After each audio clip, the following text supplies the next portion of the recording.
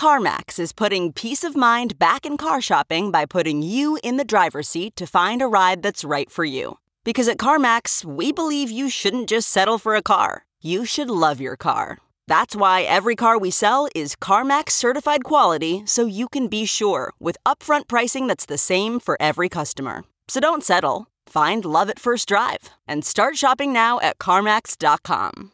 CarMax, the way car buying should be. Okay, picture this. It's Friday afternoon when a thought hits you. I can spend another weekend doing the same old whatever, or I can hop into my all-new Hyundai Santa Fe and hit the road. With available H-Track all-wheel drive and 3-row seating, my whole family can head deep into the wild. Conquer the weekend in the all-new Hyundai Santa Fe. Visit HyundaiUSA.com or call 562-314-4603 for more details. Hyundai, there's joy in every journey.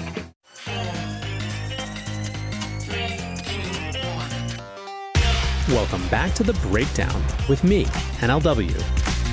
It's a daily podcast on macro, Bitcoin, and the big picture power shifts remaking our world.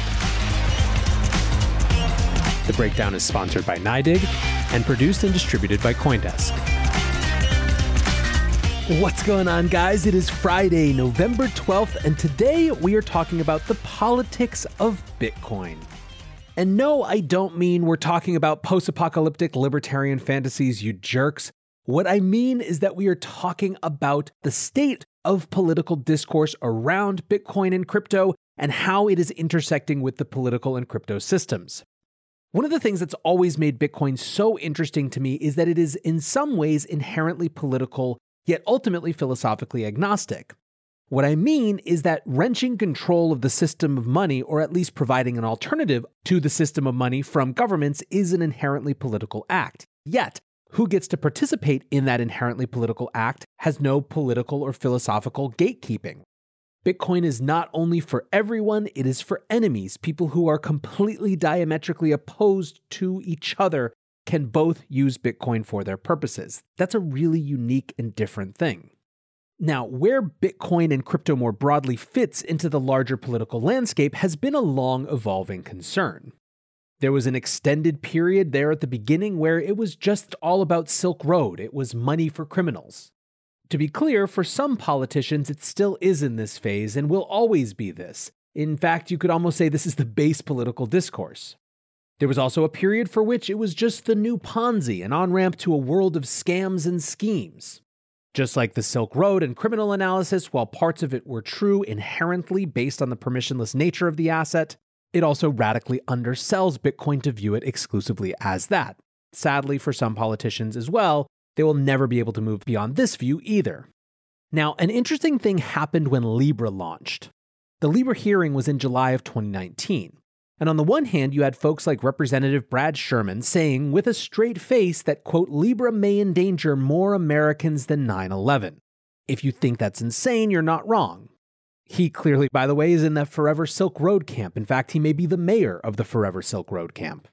On the other hand, you had Congressman Patrick McHenry say, the reality is, whether Facebook is involved or not, change is here. Digital currencies exist, blockchain technology is real, and Facebook's entry into the world is just confirmation, albeit at scale. The world that Satoshi Nakamoto envisioned and others are building is an unstoppable force. We should not attempt to deter this innovation, and governments cannot stop this innovation. Those that have tried have already failed. So the question then becomes, what are American lawmakers going to do to meet the challenges and opportunities of this new innovation? Now, the political discourse around Bitcoin and crypto didn't get much farther after that until this year. Stablecoins remained in the hot seat and Facebook's most aggressive plans were pushed back. But then obviously we had kind of a moment of global distraction. In the wake of COVID-19, very few were focused on Bitcoin or crypto in general, but that wouldn't last long. The whole asset class got a lot more mainstream in the wake of the crisis. That was in part thanks to hedge funds and public companies and traditional market folks waking up to the possibilities of Bitcoin as an alternative for central bank money.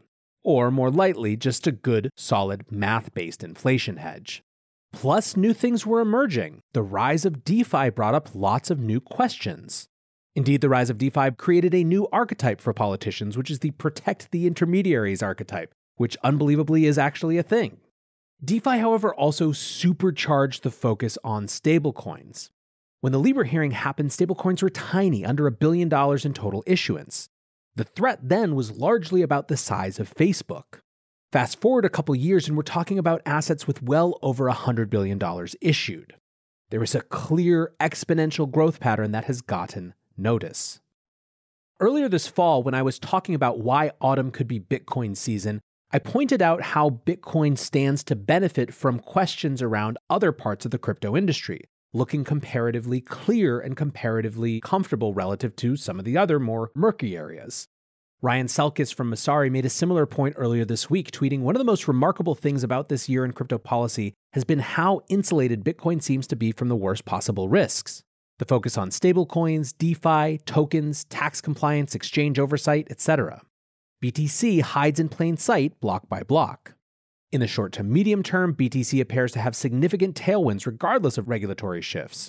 DeFi boom? Well, there's still $1 trillion in uncollateralized BTC and the bridges are coming.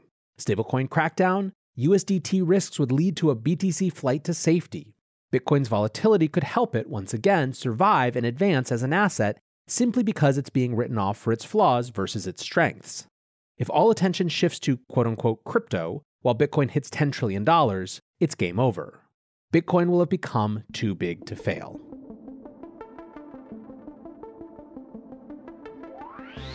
NYDIG sponsors this podcast, and they're integrating Bitcoin into everyday life, not only for Wall Street, but also for Main Street. Because NYDIG is built for Bitcoin, and Bitcoin is built for everyone.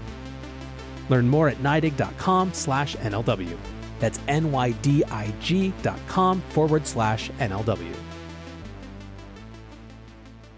Now, taking a step back, I think that when the story of 2021 regulation is written, it will be seen as the year the industry actually started to get taken seriously. The infrastructure bill was clearly Exhibit A. Remember, what happened with this bill is that forces that be in the Treasury Department, it seems, and allies in the Senate thought that they would have no problem effectively sticking it to the crypto industry in the pay-for process of a big must-pass bill. It was an easy win-win, right? Be seen as closing tax loopholes even though you weren't actually justifying what it was that was allowing those taxes not to be collected, radically increase the power of the Treasury Department to regulate and have oversight of crypto. In the meantime, say that you're going to somehow get nearly $30 billion in revenue for this expensive bill. What they didn't anticipate was the vociferousness with which the crypto industry would fight back. We got loud. In fact, we delayed the bill for weeks. Congress, the Senate, the Treasury Department all had their heads spinning at how forcefully the crypto industry responded, and frankly, how quickly it did so in an organized way. Ultimately, because of process that had nothing to do with the crypto industry, we weren't successful. But what we were successful in is improving our ability to organize and in uncovering some unlikely allies. Indeed, one of the things that makes me the most optimistic watching that whole thing play out was how much it was truly bipartisan. There were Republicans and Democrats on the side of trying to get those provisions in. There were Democrats and Republicans on the side of trying to get those provisions out. And by the end, there was some sort of common understanding that was truly not about trying to screw crypto, that would have made it into an amended provision had it not been for procedural issues. But of course, it did make it in, and that bill is now becoming law, and so we move on to the next phase of the fight. Jake Chervinsky wrote a thread last week that concluded with this statement. "Let's all recognize that we're in uncharted waters, that we're trying to do something big here, that the challenges are great, that we'll make mistakes, but at the end of the day, we'll do it all together. We'll prevail together, there's simply no other way. Those challenges will come in many forms, but the only one that truly worries me is the time-tested strategy of divide and conquer. The outrage machine has turned its eye toward us. We can't fall for it. We can't feed it. We have to stay focused. We have to be patient. I expect the next few years will be the most important in the history of crypto policy. Before or after, it's up to us to create the future we want for the world. Nobody will do it for us. We will prevail. I'll have news next week." The news is that Chervinsky has joined the Blockchain Association, one of two new hires which are beefing up their capacity for advocacy. He says, "My sole focus will be crafting and advancing good crypto policy in the USA and abroad. This is our main challenge now. I'm all in." He goes on, "Like many disruptive technologies, crypto presents a major challenge to the status quo. Many of the legal and regulatory frameworks governing legacy institutions aren't a good fit for the new digital world we're building, yet public policy has been painfully slow to adapt. It's time for us to take charge of this debate." The Blockchain Association also announced that DC veteran Dave Grimaldi will be joining as their head of government relations. Now, that's reason for optimism, but I believe there's more reason for optimism as well, and I want to share one of the best threads I've seen from a politician on Bitcoin and crypto in a while. Morgan Harper is a former consumer protection attorney and candidate for the U.S. Senate in Ohio. She writes, "I first started hearing about crypto, Bitcoin, and blockchain when I was working at the Consumer Financial Protection Bureau.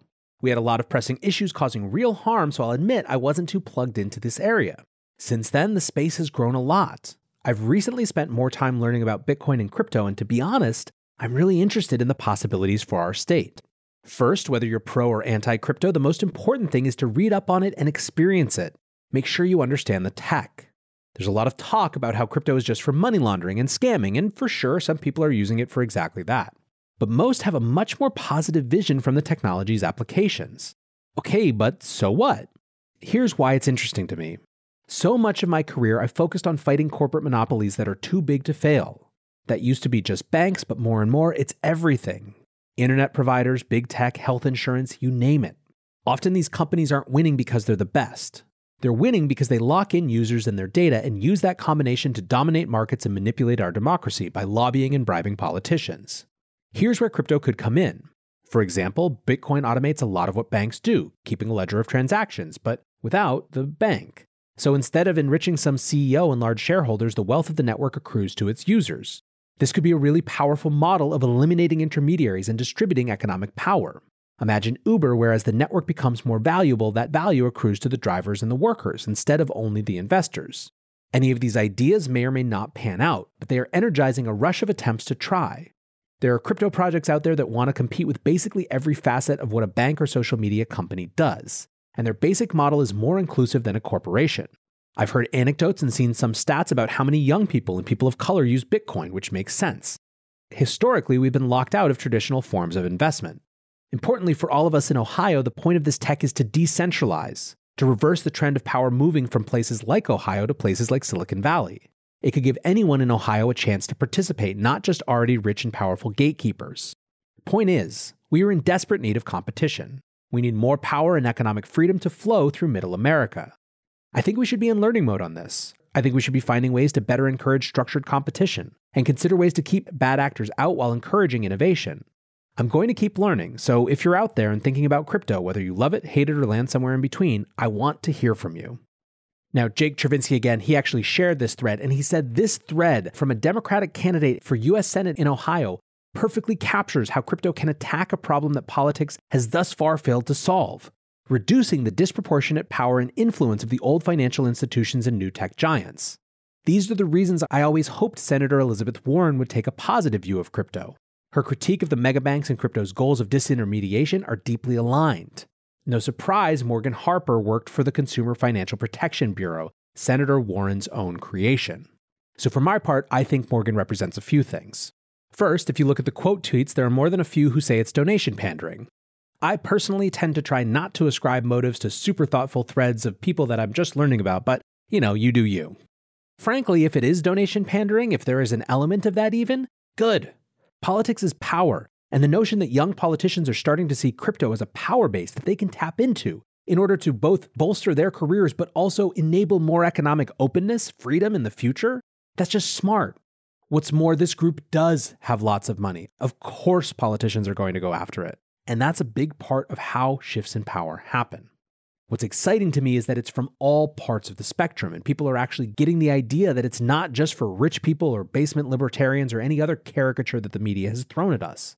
And by the way, for those who are sticking with the old tropes, I would just point you to a recent Pew Research study. It asked what percentage of U.S. adults have ever invested in, traded, or used a cryptocurrency such as Bitcoin or Ether. There was no statistical difference based on household income. Where there was statistical difference was in race. 13% of US adults who are white have used or interacted with crypto. Move to Black Americans, and that number rises to 18%.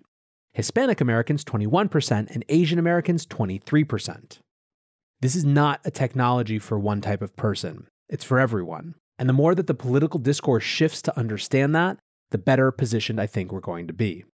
Until tomorrow, guys, be safe and take care of each other. Peace.